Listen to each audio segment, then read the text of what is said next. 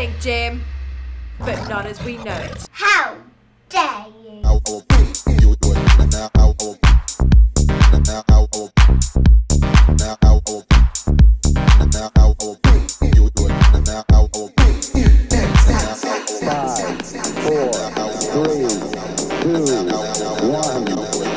you just talking to yourself?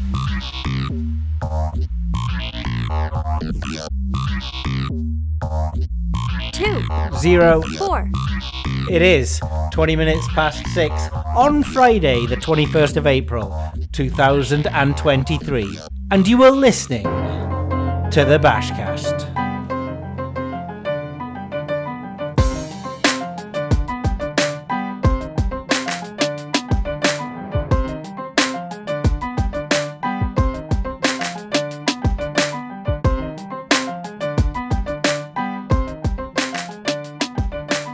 Coming up in this evening's BashCast, Tom goes to Portugal, sees some naked people and gets diagnosed with ADHD, the unfortunate tale of a messy wedding, a headbutt and a stolen coat, bet histories, this is football PL, we look at the Ireland-France match and where the player XG normalisation edges really exist. Steamers, are they an edge? 2 contradictory analyses and a new bookiebashing tool, and we finish with story time, the story of the hole-in-one betting coup. All of that and more coming up in the BashCast this Friday evening.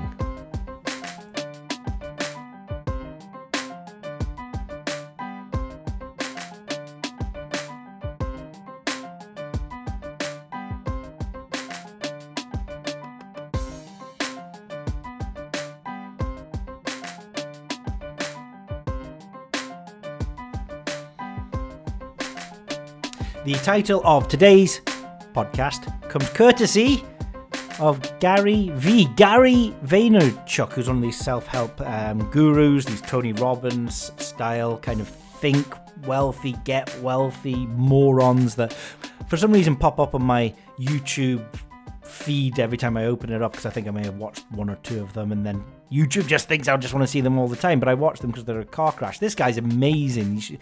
You should see him, but you also shouldn't. And he did come up with the title of the podcast, but he also comes up with things like, you had more time off last weekend than he did in his entire 20s. His entire 20s, he did nothing from 22 to 30, including Saturday or Sunday, of just working 15 hours a day. Work. Well, guess what, Gary V? Working harder isn't always the answer. And working isn't always the answer as well. I'm not saying you shouldn't work. I'm certainly not saying you should work all the time. What happens if you die car crash at 29? What a waste of life that has. And that kind of advice can damage people for years. And look, the amount of people that get extremely wealthy in the manner that he is advocating is very few. And a lot of it actually comes down to the roll of the dice and luck. It really does. A lot of people are just...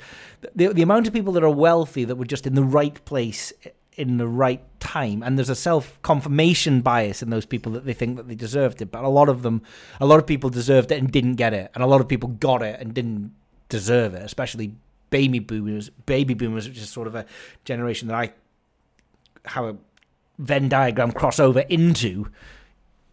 Don't think you were good when you were as lucky as you possibly could be during economic times. And one of the issues I have with Gary V especially is that he was wealthy, very wealthy, because he inherited a multi-million pound wine business from his parents. So look, let's take Gary V's advice, okay?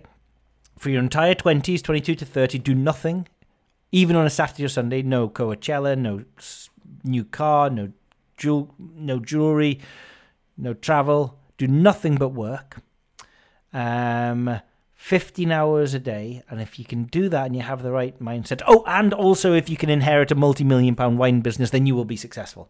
But one of the things he did say was, what is the ROI of your mother, which just tickles me. It really does. I spat my wine out when I heard that. I quite like what is the ROI of your mother. I've been telling everybody I meet within the first couple of minutes that quote, as well as telling everybody I meet within the first couple of minutes that I have ADHD. At least I was diagnosed that over in Portugal by a friend of mine who's a GP that was staying in the same villa as us. Not an official diagnosis, just like a random test I think anyone can do on the internet, but it's good enough for me because it explains everything now. It explains why I have to have go through so many hurdles and hoops of like what to do with my keys positioning and phone in the house, otherwise I'll just lose it. Why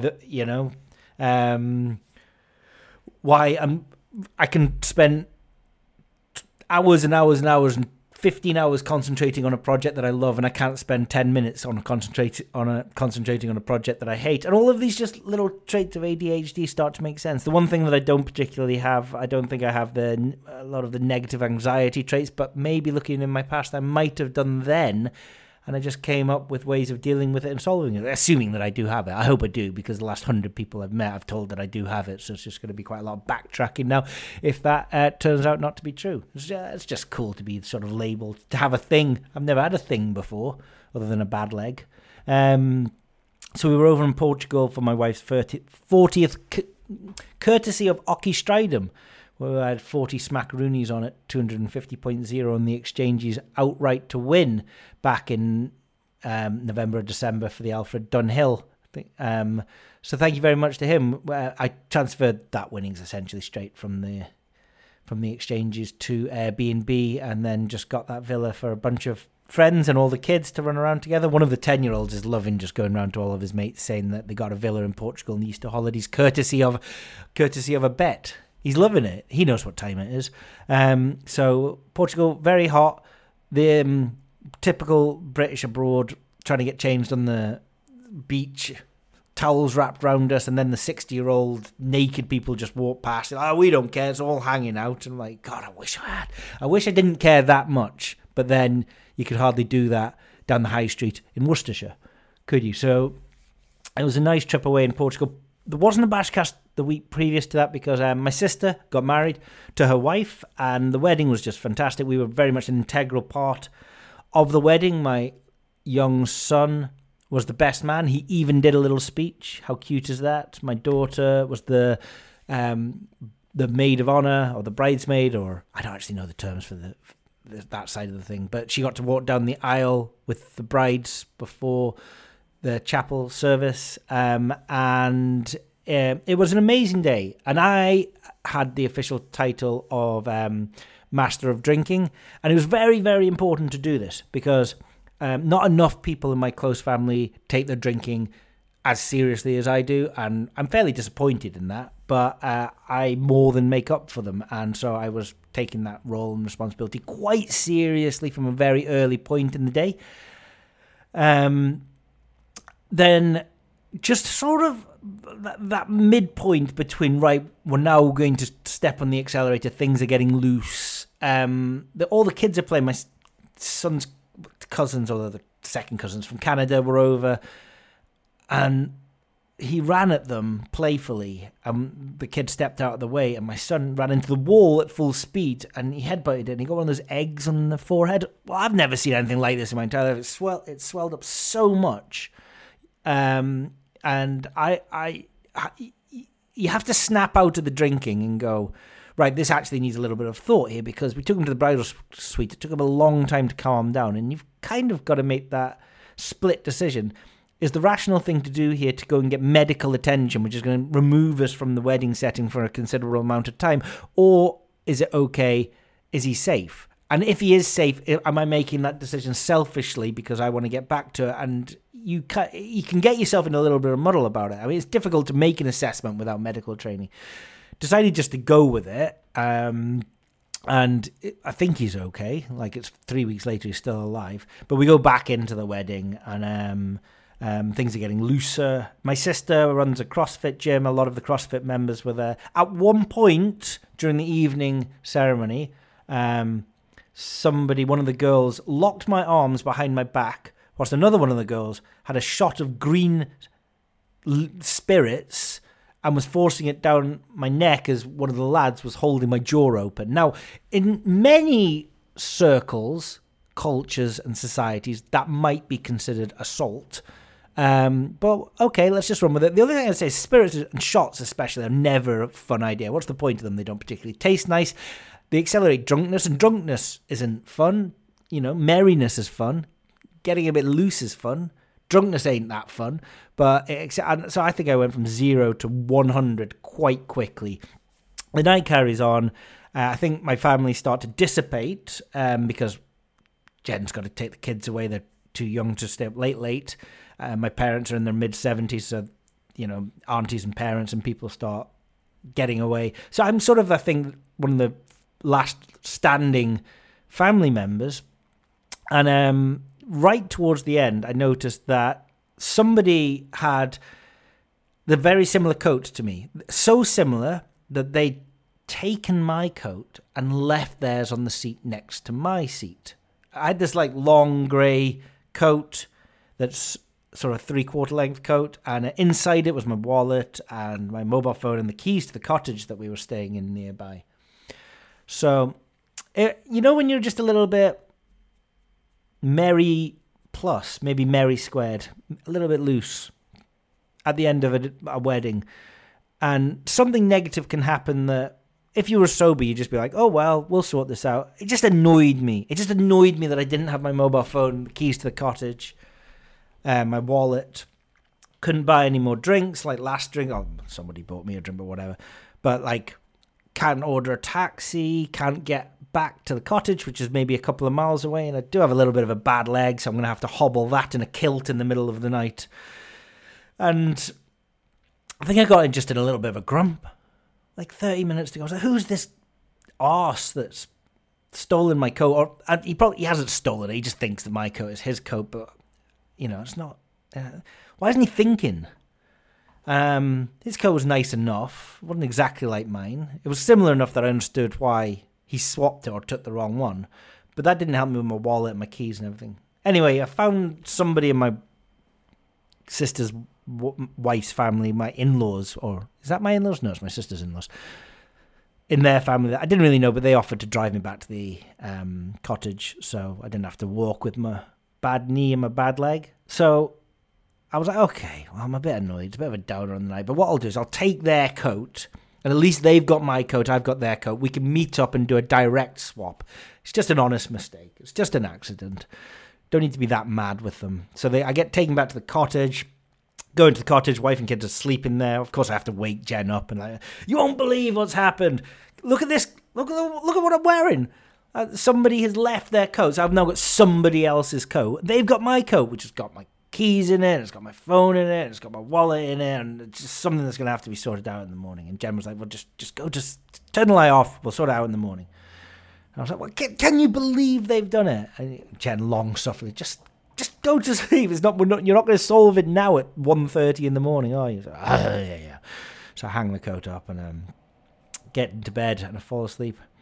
And I wake up in the morning and the first thing that I think is, God damn, I've got to get a palaver of sorting this bloody coat out before I can actually do anything today, because I've got to get hands on my wallet and I've got to check out of the cottage with the keys, and I need my mobile phone as well. So I mean, that's literally the first thing that you wake up, you haven't even opened your eyes, and you're like, okay, I've got to sort that. So I sort of get up, go downstairs, have a coffee, go back upstairs. I'm like, right, is there any evidence of whose coat this is? And I get the coat and I put my hand into the middle pocket, and out I pull my own mobile phone. That's right. It was my own coat all along. I was so annoyed from about 11:30 till 1:30 at the end of my sister's wedding that somebody had stolen my coat and left me with their coat, whereas the entire time it had always been my coat. I blame the shots. I blame the shots for all of that mess. Other than the coat incident, which was traumatic at the time, and looking back at it just makes me feel like a moron, but I'm blaming the ADHD. Other than the coat incident, it was a fantastic wedding, and muchos congratulations to my sister and her wife, who are over in Thailand, enjoying the spoils of their honeymoon right now.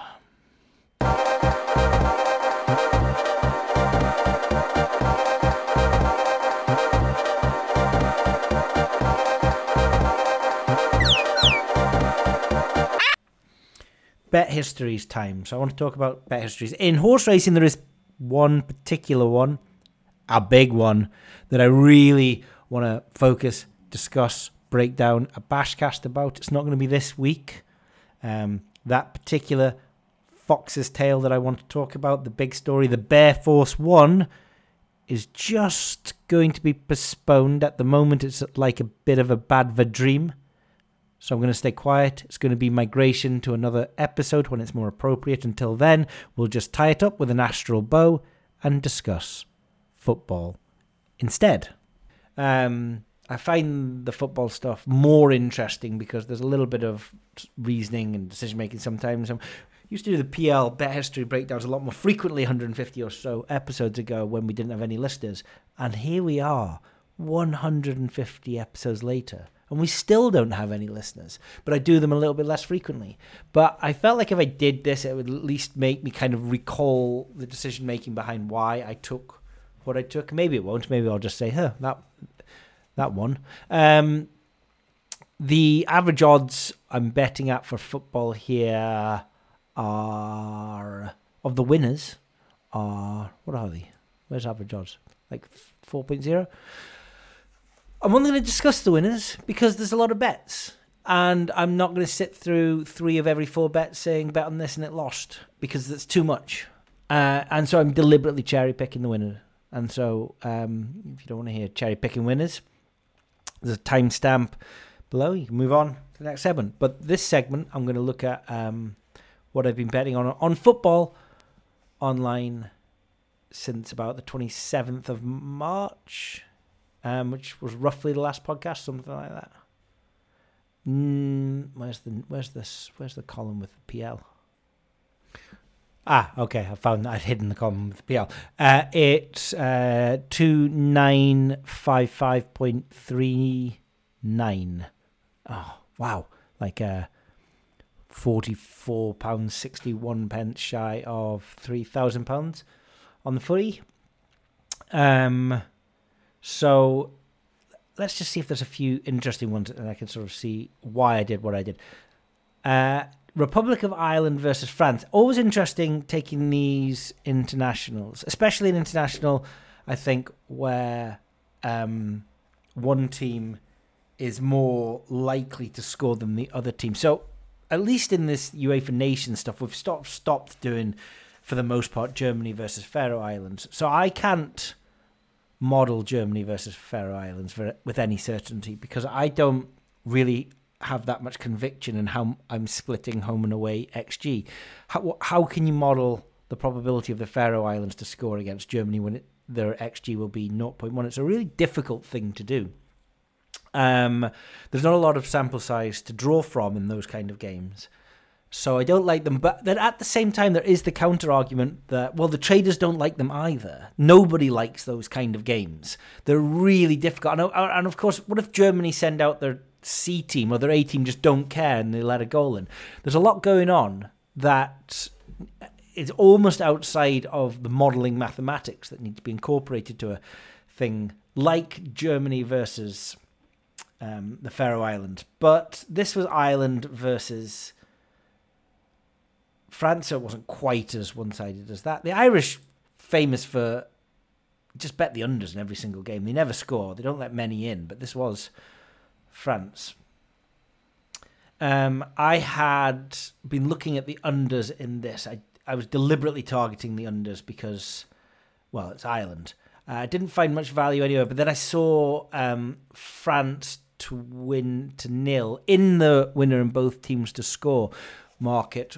I was getting up at 2.56 going for that, and I think the fair odds over here, 2.32. So it was a fair enough bet. This was 23 minutes before kickoff. I managed to get this traded out as well. France won that game 1-0. What was interesting about that game, though, I looked afterwards, is I was looking at all of the players. I was looking at the unders not just for the match, so like under 2.5 goals and 0-0 at half time, which came in, but I wasn't on it, but it was one of the bets I was considering. I was just trying to think of everything unders related. And I was looking at the AGS table, and I was comparing the AGS of all the players against my AGS. This is after kickoff. So we had, well, it wasn't we, there was pretty much consensus that the XG in this game was about 2.63, 2.62, something like that. So the spreads had buy-sell lines of 2.55 to 2.75. The Bet365 over-under for 2.5 was 1.95 on the over, 1.9 on the under, maybe suggesting fair odds of about 2.03 with the margin applied there. The exchange was trading over 2.5 with 2.02 to back, 2.04 to lay. So all of that suggests, with a inverse Poisson relationship and the 0-0 bias included, was about a match XG of 2.63. So we're getting 2.63 goals in this match. That's what everyone is saying.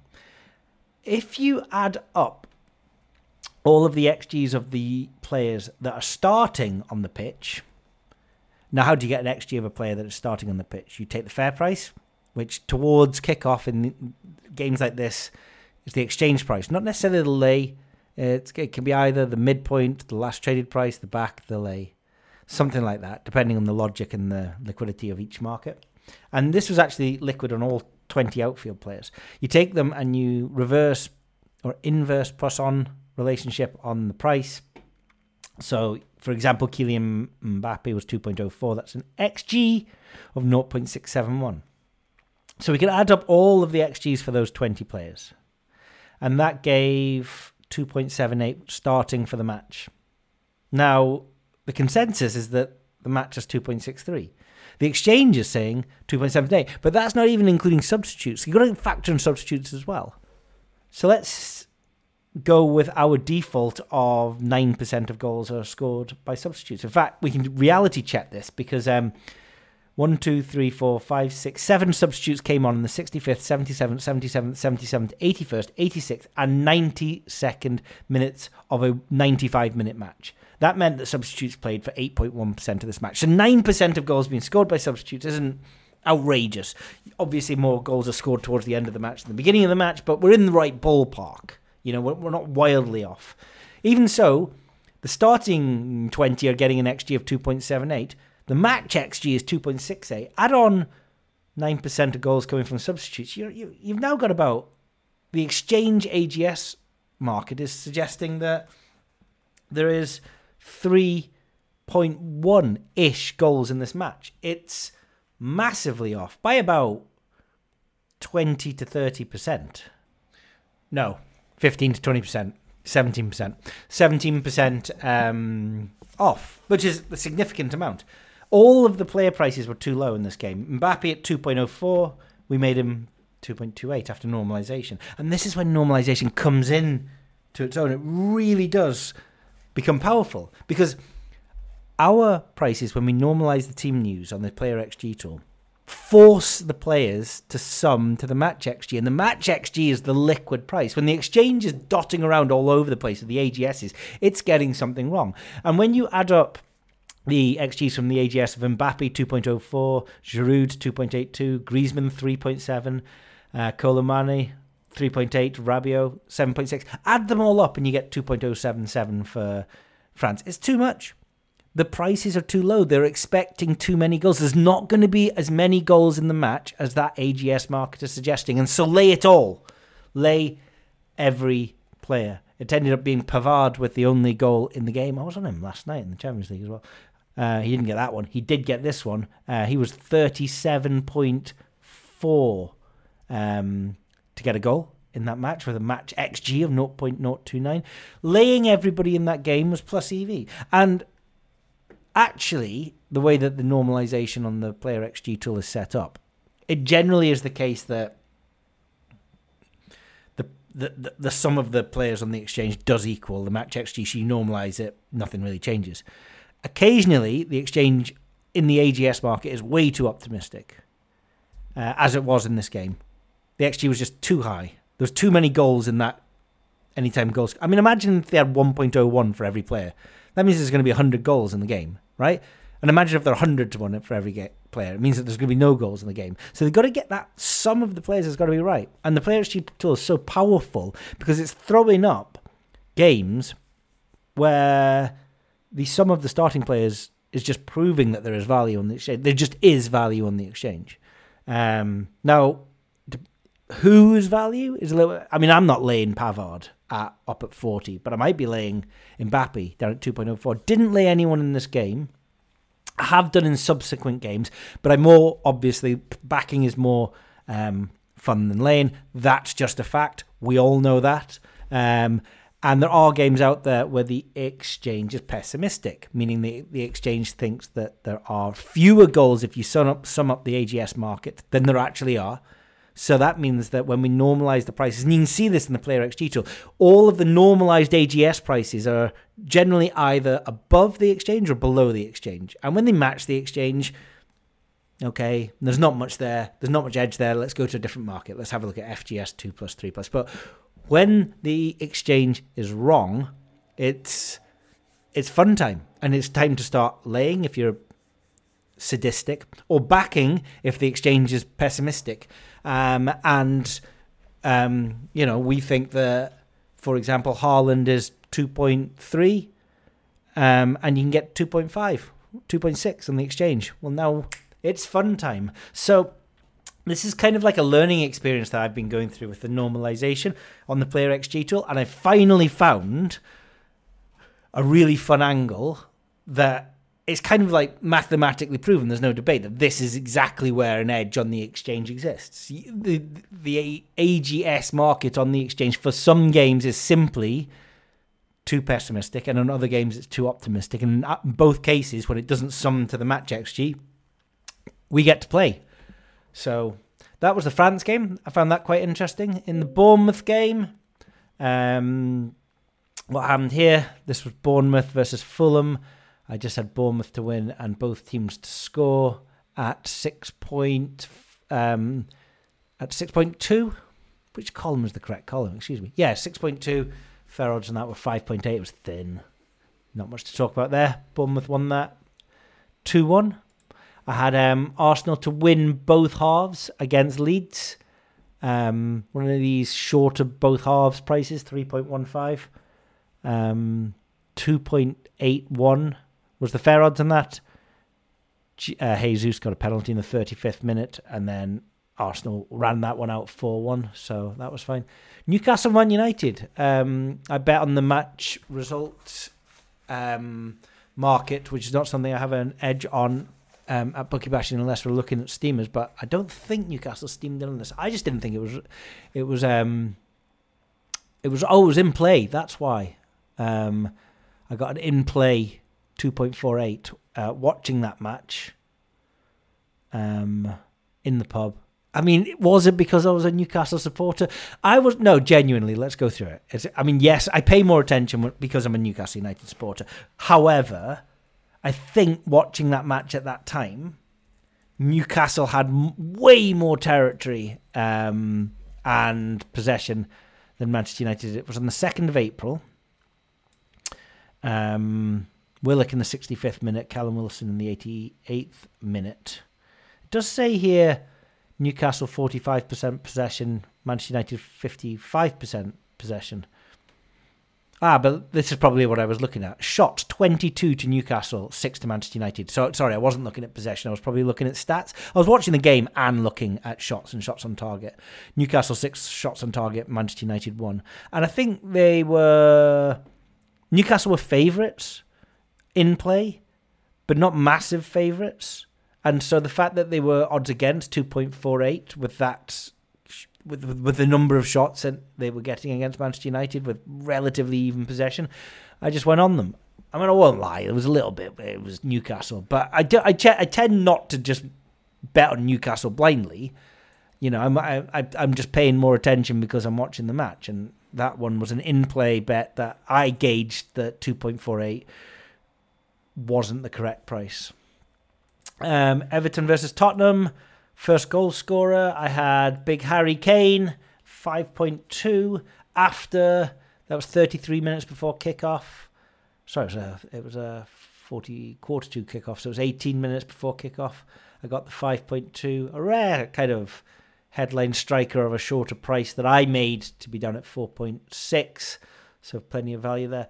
Leicester versus Aston Villa, Dewsbury Hall to be carded. So the cards model fell under the player stats, and I've actually undertaken a big review. I've asked the team to undertake a big review of the player stats model and just suggest some improvements. We've lost the player cards because we were taking them from bookmakers going yes and no, and we had 2 of them. One of them has got such good defenses we can no longer scrape them, and the other one has just gone yes on every side, so we don't have the no. So I need an alternative source. We've got one, I think a Maltese bookmaker, but then we now have to do a review of how sharp those numbers are. I liked the player cards. I was just going to toy a little bit with the fave long shot bias and that, because I think when we're looking at other lines like shots on target where the over-under hovers around the evens, it could be fair to say that there's not a lot of bias on either side. When it's played to be carded, yes, no, and the yes is 6-1, I think it's fair to say that almost all of the margin is on the yes and none of it is on the no. And so there was a little bit of sharpening of the margin application in player to be carded. But I've actually enjoyed hitting quite a few player to be cards in the last month or so, like going on the exchange. What I want as well, this is the other thing that I wanted whilst I think about this. I wanted to bring in the normalisation that we have in the player XG tool for an added edge on bookiebashing, because what the bookmakers do is exactly the same with AGS. They set the price of every player, assuming that they're all starting from the beginning of the day. And if you back a substitute 30 minutes before kickoff, he'll be the same price for AGS or to get a card, and boo-ha to you if he comes on in the 88th minute. It's kind of... I think there's a business plan there to revamp how that works to be more fair to the punter. You know? I think there's so much edge taken by the bookmaker there that isn't commonly understood. And it's why can't you just not, either refund players that don't start, maybe there's something I haven't thought about that with the bookmaker, or offer enhanced prices for substitutes after kickoff. Team news. If the player's started on the bench, I want a higher price for him. No bookmaker does that, but I would be tempted to, because when players are benched, that you've still got expected playing time for them. There's nothing out of the realms of mathematics to offer really, really big odds on players that are on the bench to get a card. And if they play no part of the game, you void it. And if they play 1 minute, well, you got to suck it up, you know? Anyway, I wanted to bring the normalisation, because we know the total expected cards for the match. We know the booking points for the match. So I wanted to take the starting 22, because now we've got to include goalkeeper for things like cards, and I wanted to normalise the match cards minus anything we would allocate to substitutes across that starting 22, and then hit the exchange. I mean, there's plenty of liquidity on not plenty, but there's more liquidity on the exchange these days for these markets like player to be carded.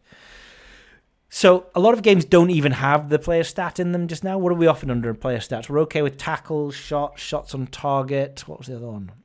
The other one, assists, cards. For some reason, it was on the Fiorentina game yesterday, but none of the Champions League games and none of the Premier League games. We're going to bring it back. We just need to do a little bit of work on it. So that's happening in the background just now. I enjoy it, though. I don't know why. I enjoy watching a game and I'm on player to be carded, and then he has a late foul and someone yeah, come on, get him, come on ref, yellow out. Manchester United versus Everton, team to score the first goal. I don't know why this was so good. I was messing around in the last 10 minutes of the match, and then I saw in the exchange that team to score the first goal was up at 1.7, 1.8. That felt like a lot for Man United against a bad Everton. So I went onto the bet builder.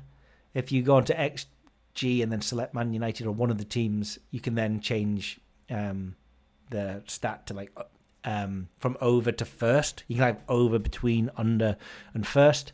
I managed to score first in that game. It was 1.32. I didn't actually record it, but yeah, it was down in the early 1.3s. And I actually put it up on the tracker for the first 15 minutes of the match, because it wouldn't have changed that much, because the equation for it is Manchester United XG divided by match XG minus 0-0. And 0-0 in that match was quite high, so the minus 0-0 wouldn't have affected it that much. But yeah, I don't know why. I do not know why. It was probably like Bet365 or somebody that I hadn't noticed had done like a mega boost on Manchester United to score the first goal, but the exchange price was huge and really liquid as well. So I was all over that. I mean, I'm not going to boom that winning because it was a 1.3 shot and it won. And I think I was on it 4 different prices: 1.7, 1.68, 1.8, and 1.8 were the 4 prices that I took. Technically 3 prices, but I took the 1.8 twice. Similarly, just because it was on my mind, same day I was on Spurs to score the first goal in their match versus Brighton and Hove Albion, and they did at 2.3. Brentford Toon, I was looking for value.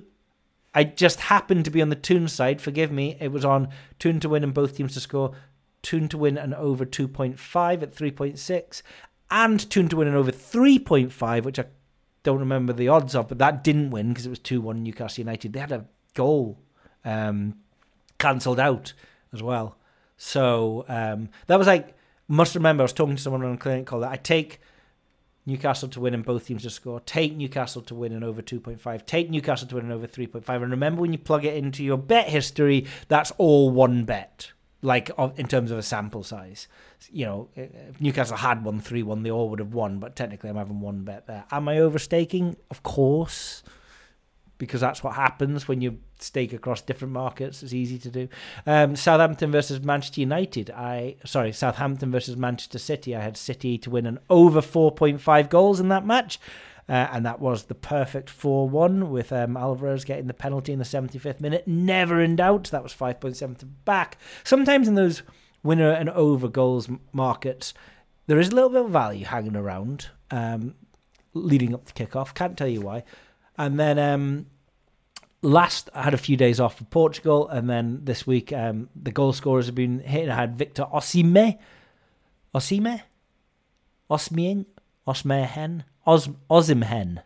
Yeah, him. 2.56, and when normalised 3 was down at 2.3 on my normalised AGS. So he, scored for Napoli versus Milan. Didn't score first, though, and I was looking at Giroud first, but he wasn't value. That was one of those where I was desperately trying to get something for Giroud. Like anytime goal scorer, first goal scorer, 2+, 3+. Just couldn't find it anywhere. And then, he had a penalty and missed it, and I was like, "Hooray! The bet that I wanted to get on didn't win." And then he scored shortly afterwards in the first half. After, I was like, "Bloody Giroud, the good-looking bastard!" And Bayern Munich versus Manchester City. Eric the Haaland. I was on him AGS. I was also on him 2+ and 3+. He didn't get the 2+ and 3+. Havertz was one. I was talking to someone midweek who was also on AGS 2+ and 3+. Didn't get a goal in the game, so there's the context of they don't all win. I am just going through the winners today, but it's nice. It's nice being on Haaland. He was on a penalty and a miss, so I thought, well, this is definitely going to lose. But he was 2.3 to back. It wasn't even that. That wasn't a big bet. It was 2.18 to fair AGS after the normalised stuff.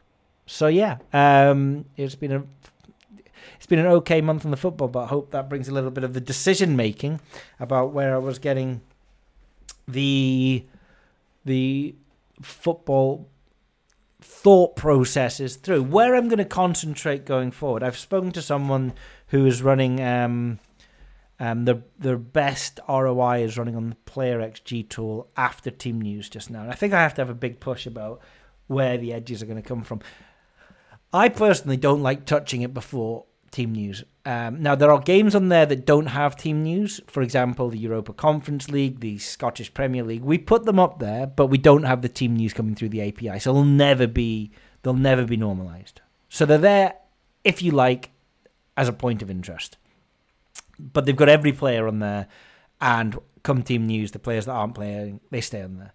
I'm really only interested in games that have Team News, and I'm only interested after normalisation now, because that is where I see the edges appearing. Now, in the last 3 or 4 weeks, we've had a couple of hiccups with the tool, technological side of the tool, where I think it loses its feed at unfortunate times, such as 2 p.m. on a Saturday, which is exactly when multiple normalizations would be occurring. A lot of work's going into fixing that. Touch wood, tomorrow will be okay. If it's not okay, we will get there, because it's one of those things where it only happens at the busiest of times, probably because it's the busiest of times. So it's difficult to replicate outside of that. So you have to fix it on the fly, if you know what I mean. But personally, I'm getting a clear picture of where the edge is. And the edge is really in games. Okay, you've got FGS 2+ and 3+, which could really be in any game, but are sharper after normalization. It's the AGS where the exchange has got it wrong. Because those people on the exchange setting those prices, I don't think they're sharp enough to be bringing in team news and then making sure that their XG is right at the end of that. In fact, I know they're not from what I've seen. We had Liverpool Leeds the other day, which was just like every player was value. We had Manchester City Bayern Munich, every player was value to back. We had France versus Ireland, where every player was value to lay. It's actually always going to be every player is value and every player is not value, but if it's thin, it kind of is a little bit of noise. The signal happens when it's significant. So that's what I'm looking for. I'm looking for games where the exchange markets are liquid and they've got it wrong. And in those games, we then can go and target with a lot of confidence the AGS market as well as FGS 2+, 3+.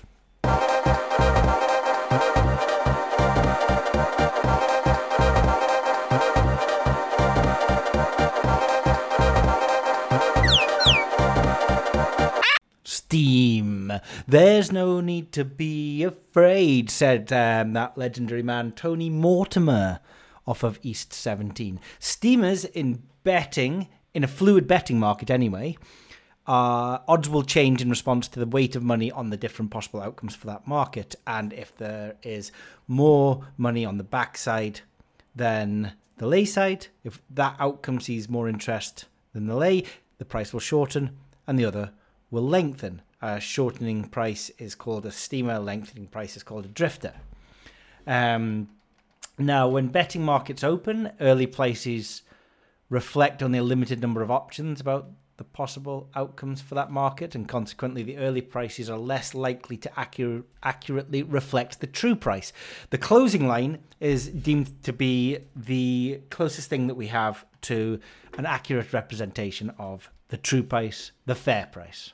Right? As we get from the opening price to the fair price, the price will bounce around.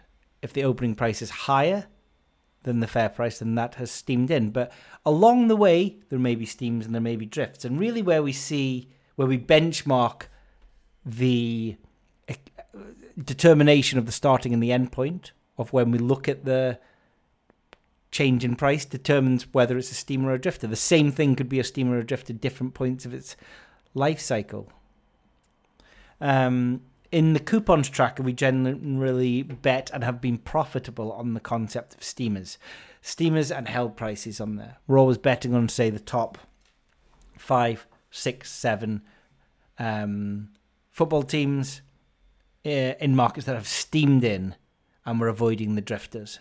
And generally, the argument is that if we're jumping on something that is steaming, on average, it hasn't stopped steaming. On average, when we jump on when it's steaming, it should continue to steam more often than it drifts. Of course, we could just catch it at that point where it just drifts from there on in, but it's the average over a large number of football teams. So this is why we do 7 teams, and we do the trebles of those teams, and we do multiple coupons over weeks and months and years, as opposed to just sort of placing 7 teams and expecting that coupon to particularly win. Some people very much advocate the betting on steamers. Some people provide even services where you can jump on steamers and identify them sort of with a service provider. I mean, outside of bookie bashing, the teams that I've been in for longer than a decade have definitely been targeting steamers and very profitable at that. Others are less confident. Sometimes I think that people involved in analytics but not in betting can be quite confident one way or another. Jack Houghton wrote in an article in 2008 on steamers and drifters and Betfair that he did not have much time for the steamer hypothesis, analysing a sample of 65,000 runners running in 2006, a big sample size. He noted the price 2 hours before the off and compared them to the starting prices, and then he categorised steamers as those runners whose odds had shortened by at least 5% and drifters those whose odds had lengthened by the same amount. And he found that from £10 level staking, the steamers would have lost nearly £3,500, whilst the drifters would have won nearly £2,310. Now, why he's doing £10 level staking is anybody's guess, because you have an interesting thing there. I don't know what the sample size were, where 5% were steamers, the prices changed by 5%. But, I mean, any drifter that went up to 100 to 1 and then won really skews that data set, no matter how big it is under the smaller sample size of those runners. We're unable to calculate yields because he didn't provide the proportion of 65,000 runners that were steamers and drifters, and furthermore, he doesn't make it clear which price has been used to calculate those returns, the starting price or the price 2 hours before the off. So clearly, without a time machine, we are not in a position to know whether every price will continue to steam for the next 2 hours. Calculating the returns using those original prices would essentially just be a hypothetical result. And yet, returning a loss to starting prices from steamers does not necessarily imply that we wouldn't return a profit from the pre-steamed betting odds. You know? Like, obviously, by the time, the idea is that we're trying to get odds that are higher than the closing price. So, if we were going by the closing price, then I wouldn't be surprised if it was break even, a little bit of a loss, a little bit of a win. So I don't have a lot of time for Jack Houghton's argument. And also that was horse racing in 2006. It is 17 years since then. And Joseph Buchdahl also did an analysis. He compared closing market average bookmaker prices for all professional English League football matches during 2010-11, 2011-12. I've got a lot of time for Joseph Buchdahl. He's a very clever, analytical bettor. He looked at those seasons and took the average price collected in advance of the start times. Contained 2,036 matches, so 4,072 teams. There was 12,000 betting selections, presumably including the draw. The closing prices were provided by the odds comparison oddsportal.com, and the pre-closing prices came from the odds comparison betbrain.com. There were a couple of limitations, and he's very, unlike Jack, he's very open about the limitations of his analyses. He says here, with data from BetBrain collected on Friday afternoons, a Friday evening match started within a few hours of the time the odds were collected. For the remainder of the weekend, a larger time period existed, so the steam drift time wasn't equal, and I can understand how that's a problem, but it's also a legitimate problem for ordinary bettors in ordinary betting sample sizes as well. So whilst it's notable that this inconsistency is raised, it's actually, I think, making it a more accurate, not a more inaccurate analysis. The average price of all home wins, draws, and away wins was very close, actually, 3.186 and 3.195. So it's certainly not significantly different, suggesting that at least the use of two different data sources had probably influenced the results in any meaningful way. So if we have a look at the win expectancy change, which is basically the way delineating steamers and drifters, there were 5,730 steamers, 6,477 drifters. If it steamed in by about 1%, and if it drifted by about 12%. It's a little bit of a difference there. But the yield was negative on both. The yield was twice as bad on the drifters, though, as the steamers. So blindly backing every steamer but at the archive pre-closing prices would have lost the bettor about 1.24% on turnover. By contrast, backing every drifter would have lost them over 12%. The difference is highly significant. That's a p-value of 0.00002. And on 962 occasions, the win expectancy increased by more than 2%. So it would have actually turned a profit of nearly 7% provided, of course, we'd known that these selectors would steam more than 2%. So if we'd known at the beginning that these were going to be the steamers, there'd be that profit. Of course, we can't know that. We can only know it's steaming when it starts to steam, and we don't know if it's going to continue to steam. And this is the issue with all these analyses. They're just assuming the opening price to the closing price, or the timestamp price to the closing price. We kind of have to jump into any analysis of betting, and if we're looking at a data set from a server provider, such as bookiebashing, we need to start the clock at a particular moment, and then in the middle of that time period and the closing line, designate a time where we want to ask, is this steaming or is it drifting? And then we want to jump on it and assume that we're still going to have a steamer by closing line. And it's not always going to be the case. But it's very interesting that in Bookdale's analysis, whilst both were negative, meaning that there was no outcome, there was no data set there that would have returned a positive ROI. One was 7 times or 8 times, the drifters were 8 times worse than the steamers. I like his analysis a lot more than Jack's analysis, a lot more detailed. If you want to know more about that, you can have a look at sportstradingnetwork.com. Where I think the URL is Steamers Provide Edge Analysis English 1x2 Football Betting Market. Now, that's a long time ago, that analysis. We have the coupons tracker at bookiebashing, but in terms of a bespoke tool that looks at steamers and drifters, it's been something that's been a plan for a number of years, and I do a lot of this betting, mainly on football, not so much on horse racing. In the background.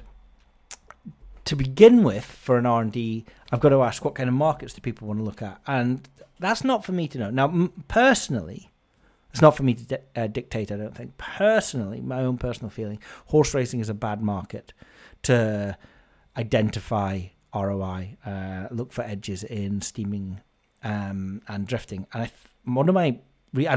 this by no means is conclusive. It's my logical train of thought that I'm very open to the fact that it could be wrong. But horse racing markets are populated by a number of different people, none of which I think I can categorize myself as. Those people are odds compilers that look at form and weight and jockey-trainer combination and all of that to come up with the original price. You have connections who I've had a phone call that the horse has got the flu and therefore the price is no longer valid and to lay the hell out of this horse.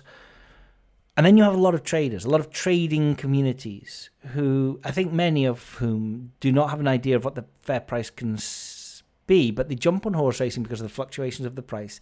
And look, in these trading communities, most of it is a zero-sum game. Most people trading on horses, it's a zero-sum game. By zero-sum, I mean the money going in is equal to the money coming out minus the commission taken by the platform providers, the exchange platform providers. There's probably going to be a small number of winners and a large number of losers. So the money is the same. And a lot of these traders that are coming in, some within the Venn diagram of traders, perhaps 50-50. Perhaps 50% are winning and 50% are losing. A little bit the same in cryptocurrency. Some got lucky. We're going to remove those. And so we're just looking at the people day in, day out. So those that are losing are less likely to be vocal than those that are winning. And so that you may therefore hear more from those that are winning. Did those that are winning win from skill? Did they notice patterns in the price changes that they were able to jump on? Or did they win because they were lucky? And if they won because they were lucky, do they have self-confirmation bias that it was nothing to do with luck, it was to do with the skill of them determining that they knew where the price was going to go? You can only win in trading if you're going to make an assessment that something is going to go up or down. I'm sure a few people can do it. I'm not quite sure the number of people doing it have that skill set. And also if the number of people that were doing it had that skill set, who is it that's losing money? If all of these traders are successful and they all know that horse A is going to drift and continue to drift, who is it that's on the other side of the bet? How many losers are there exactly if there are all of these winners? Everyone can't be winning. Someone's got to be losing. So I don't like the horse racing markets because I think the prices have so much noise in them because of the traders. And I think the traders are really throwing a lot of random darts. So horse racing isn't for me. I like football. I also like other sports, although the liquidity in things like rugby, in golf outside of the majors, early doors, it's very difficult to get prices moving. And by the time they've moved, and you've missed the boat. Whereas at least in something like League One football, something can drift and just continue to steadily drift as smart money continues to back against it or back for it. So it's not for me to say what sports and markets we should be identifying, which was making it slightly difficult for me in creating a tool. So we've done an R&D little project, and if you want to know more about how it works, go to latest news, and I've got a little article in the latest news, a video on there, exactly what we've done, and a video on how to use it. It is Steam drift tracking on private trackers. So your private tracker, you can send bets via the bet builder. Go to the bet builder and you can choose any of Betfair Exchange, best bookmaker price, or the bookie bashing line. So Betfair Exchange, any of the sports under Betfair Exchange, best bookmaker price. We've got a feed. So I mean that's essentially like bringing up rugby anytime try scorer, which you won't get any liquidity on the exchange. But there's it's like having odds checker on the bet builder, and you can just set some guy up, and then if he starts to be cut across the board at the bookmakers, you'll know because he's steaming in. Will he drift? Be interesting. Be quite interesting to set up a private tracker with a load of anytime try scorers and then just see if any drift or if they just steam because the prices are shortening. And then, you've got the bookie bashing lines. And so within there, we can look at the match XGs, the cards, the corners, or any combination, a combo bet. So cards and corners and a half. Player XGs, scorecasts, wincasts, score first, score unders. We've got darts 180s. We've got handicaps. So go into the rugby tool or the rugby or the American football or even the snooker and get the handicaps and see if they're drifting, the totals and the player stats. And any of these can be set up and then just toggle from live bet to Steam drift track. And what will happen is when you send that bet, it will send the same back odds as the fair odds, right? The back odds will always stay the same. The back odds are the odds at which you're benchmarking that bet at that moment in time. Go and play golf, disappear for 5 hours, come back, the fair odds may change. I mean, if the price hasn't moved, if you put up an anytime try scorer by best bookmaker price, he hasn't been cut anywhere, it's going to be exactly the same. But if he does move, then if it's been cut, the fair odds are going to come down. It's going to be plus EV. If he has drifted, again, with best bookmaker price, don't think that's going to happen, but other databases it will, his fair odds are going to go up. It's going to be negative EV. So that is Steam drift tracking. We're not going to put them on the bet tracker as of yet. They're only available to put on private trackers. I'm putting them on my private trackers quite frequently. And you can do any benchmarking on your own. And I'm just going to sit on this little R&D project for a couple of months, and perhaps it might be useful enough or valuable enough to make a dedicated tool that looks at Steam drift tracking across every market, whether it's bookie bashing lines, whether it is our own in-house models, I mean by that, whether it's best price across bookmakers or whether it's on the exchange. So it'd be quite interesting to get any feedback from anybody that starts using that to see if it's useful or not. But that is a little bit on new tool and something that I'm looking at, the Steam drift tracking at bookiebashing.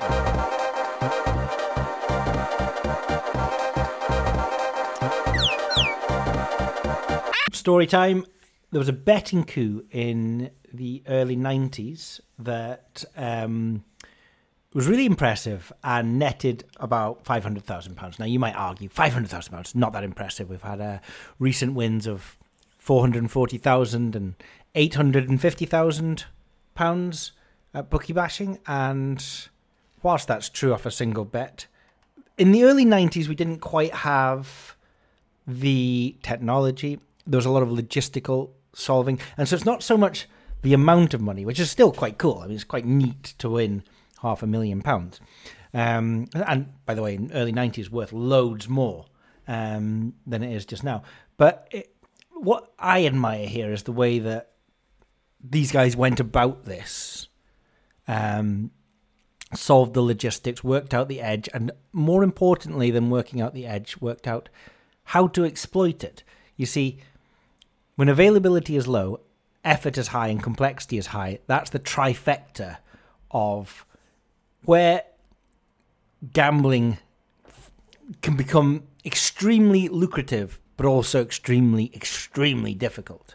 And these kind of edges are not the kind of things that could ever be replicated across a service provider and a community. It's the kind of thing that you and your buddy, you see it, you find it, and you nail it, and you kill it within an inch of its life, and you take it all for yourself, and good for you as well. The two buddies were John Carter and Paul Simons, not exactly amateurs, novices. One was a former betting shop manager, John Carter. Paul Simons, before he got together with Peter Gabriel, maybe a different Paul Simons, was an on-course bookmaker's clerk. Both were in their early 30s and from Essex. And they loved looking at a little bit of golf. Now, early 90s, dial-up internet. Was it even early 90s for dial-up internet? I don't know, but few people had it. They weren't looking on the internet. They studied the British newspaper library for hole-in-one statistics. And the statistics at the British newspaper library showed that the major firms had a long history of burning their fingers in novel hole-in-one markets on major golf events. In 1979, Ladbrokes laid and lost £8,000 to £800 bet in the Bench and Hedges, 10-1. And a whopping £40,000 to £1,000 when another hole-in-one fell in the second hole at the World Match Play. So a 40-1 bet at 1979. I mean, that's 10-1, 40-1, crazy.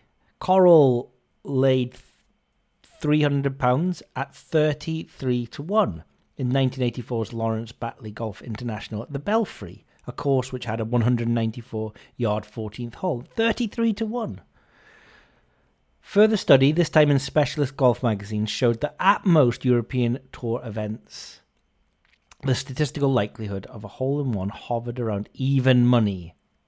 Now, this is in the 90s. So these 33-1s, these 10-1s, these were a little bit earlier. The guys, though, actually narrowed their field of view. They didn't want to look at all events, all European events. They narrowed it down to the 5 that were the most likely to have a hole-in-one. These were the British and European and US Opens, the Volvo PGA, and the Benson and Hedges International. And the guys made these about... I've taken their bets and worked out what they thought the equity was, and I make that they made it was about 1.7. So what's that, about 40 odd percent? Alexa, what's 1.7 to the power of -1? Sorry, I didn't catch that. Thanks, Alexa. Oh God, do you know what? Don't care. I'm going to go with 40%. I'm now actually just doing it on my phone. I mean, I'm editing this out, obviously. Yeah, sorry, my brain works in... For some reason, my brain was working the other side of it. It's 40% not to happen. It's 60% to happen, or 58.9% not to happen. Okay? So, they knew that it was about 40% of the time it wasn't going to happen. Let me off on that one. 58.9% it was going to happen. So what do you do now? How do you bet on it? The big three at the time were Ladbrokes, Coral and William Hill, and they were wide awake to the probability of a hole-in-one and would only offer the going rate for relatively small stakes. So Odds Checker wasn't around. Betfred, Paddy Power, all of those were decades away from gobbling up the privateers. So they went back to the library, and this time they picked up Ilford's Public Library, where they photocopied the addresses of 2,000 independent bookmakers from 50 regional volumes of the good old Yellow Pages. And then they had 200 towns and cities, and they put them into some sort of order and bought 24 A to Z road maps, because remember back in the day where you didn't have Google Maps, you literally had a road map in your car? Well, they had 24 A to Z road maps in order to create itineraries, allowing them to visit as many betting shops as possible during the course of their stay, because they knew that they could find 5 to 1 to 10 to 1 on hole in one in a tournament at these bookmakers when the odds were they were odds on 1.72, which, by the way, is about 40%. The other side of it is. So their itinerary, these chaps, would have taken them to 35 shops a day in the early 90s, which is a military-style operation, right at the end of Cheltenham Festival in mid-March. Then they would conclude in Manchester in June. They would have visited every independent betting shop in England and southern Wales, and Sussex was going to be their starting point. Now, what kind of bets are they going to place? So they got 5 tournaments, odds of 1.72. What would you do? Singles, of course, would be nice, but they went with compounding the value. They went with trebles, because if they could find a bookmaker that, if they had £10 hole-in-one trebles, would offer them £13,310 on what is essentially a 92 shot. And with 2,000 bookmakers' doors to walk through, could they find any that would be offering that high? They had to get the exact sort of 10, 11 to 1 on every single event. Remember, fair odds 1.72. Day 1, bookmaker 1, and an immediate success. The Chichester-based gunning bookmakers accepted a heap of double on the outcome of each event at 5 to 1 apiece. So they're getting 36.0, 6 times 6, 36.0, 35 to 1 on essentially a 2.95 shot. Just, your average, what is that? 1,220% EV bet. I mean, not too bad. And they only needed just 2 of the 5 to come off for that. But in truth, there was no saying what odds they would get and what bets that would be accepted. Later that afternoon, they found a bookie that had no interest in laying multiple bets, but was happy to take singles and offered 25 to 1 on 4 events. And furthermore, he was happy to lay Simons and Carter £250 on each. So that was a potential £25,000 win for them. I mean, that's nuts, isn't that? That's crazy. It's not every... Now, of course, 25 to 1 on a 1.72 shot. What do you think is going to happen in 2023 in this day and age? Well, for starters, it would never be 25 to 1. Not every day was successful for the duo, and it would appear that only one shop in 10 would entertain them in any way, shape, or form. So they've got 2,000 shops, but 9 out of 10 are not giving them any business. But for those that did, it was like a game of mystery bingo. They simply never knew what they were going to get. 7 to 4 was the shortest price they ever took, placing a 5-fold ACCA. That'll be 7 to 4 in each of them, and 100 to 1 was the greatest odds they were given. And that particular shop accepted 5 £50 win singles. A 30p Super Yankee was amongst the best cluster bets they got, with all of them priced up at 7 to 1, at 8.0 and 1.72. So a 30p Super Yankee. But by the time they had finished their bookmaker tour of the country, they had a suitcase full of slips, ranging from £200 at 66 to 1 to a tenner Super Yankee on the 5 pins at 3 to 1 apiece. At each and every shop where they were offered favourable odds, they carefully observed the shop's max limit payout, which was, for the most part, £25,000. Once all was down, said and done, by the time tens of thousands of miles were on the clock, just one winner, considering their 100 to 1 and 66 to 1 win singles, would put them ahead. And if it came in the first event, which was the 1991 Benson Hedges International Open, they would be free rolling on a fortune. They would have recovered their stakes. They would be a little bit ahead, and they've got 4 events to get a hole in one to make an absolute stockpile of money. Now, have you ever heard of Jay Townsend? The little-known American golfer aced the 202-yard 11th hole at St. Melian, and Simons and Carter will never forget him because the boys were off to a flyer. They got their money back after the first tournament, and whilst it was the time to celebrate the perfect one-from-one record, their professionalism remained intact. They stayed at the course long after proceedings had finished to collect an official copy of the player's scorecard as documented proof of his achievement in case there was any shenanigans from the bookmaker. The next day they purchased a copy of every national and local newspaper looking for a report on the feat and sent the news along with a photocopy of the scorecard to the Sporting Life newspaper and golfing publications. They wanted no squabbles when it came to collecting, and this proof was vital to them. As it happened, they did have no problem, and a round of funding, visiting shops which had taken win singles on the Benson and Hedges, actually saw them invest yet more money. Spectrum Racing, based in Brighton but with a shop in Southampton, had particularly suicidal tendencies. Paying out £660 for a successful £60 win single, they allowed the hole-in-one gang to reinvest their winnings with 6 £50 doubles on the next 4 tournaments, offering 10 to 1 on an ace happening at any one. By mid-August, the bookmakers were screaming.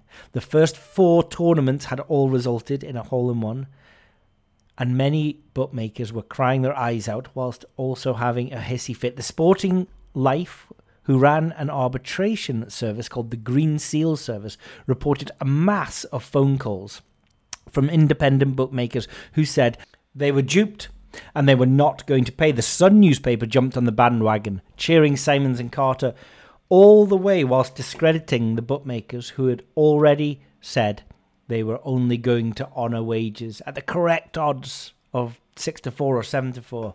Don Butler, the director of the National Association of Bookmakers, said he was going to open up a national helpline to assist his beleaguered members.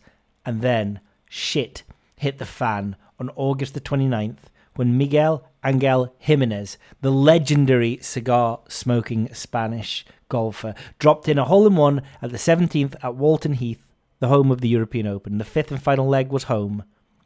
Hosed and cluster bombs were landing in little betting shops all over the country. Ultimately, the hole-in-one gang won in excess of £500,000. Maybe 1.3 million in today's money, when Jimenez's ball went straight into the cup. And after a little wrangling, in most cases, Simons and Carter got paid their full legitimate winnings from scores of small shops who handed over winnings with red faces and a congratulatory handshake. There were several hit for over £20,000. Alas, some did not fare quite as well with the loss. Spectrum's 6 £50 doubles at 10 to 1, after it was blatantly obvious they were offering the incorrect price, proved too much for them, and the owner fled without paying. In total, £85,000 in winnings proved to be unrecoverable, despite long legal battles and help from organisations such as the National Association for the Protection for Punters. To this day, gambling debts are not retrievable by a court of law in the UK, and so Simons and Carter took the last resort of objecting to the annual renewal of shop licences of a handful of blatant dodgers in pursuit of their winnings. If you want to know more about this, they wrote a 1993 book, The Hole-in-One Gang, where they said some people may wonder why we should pursue bookmakers when in some instances little cash was involved. There were many points of principle at stake, the main one being why should reputable bookies pay up and the whingers be allowed to escape? The Hole-in-One Gang, true gambling heroes. I am hopeful that on the next BashCast, I can bring you a modern day, real life gambling hero. This is Tom signing out.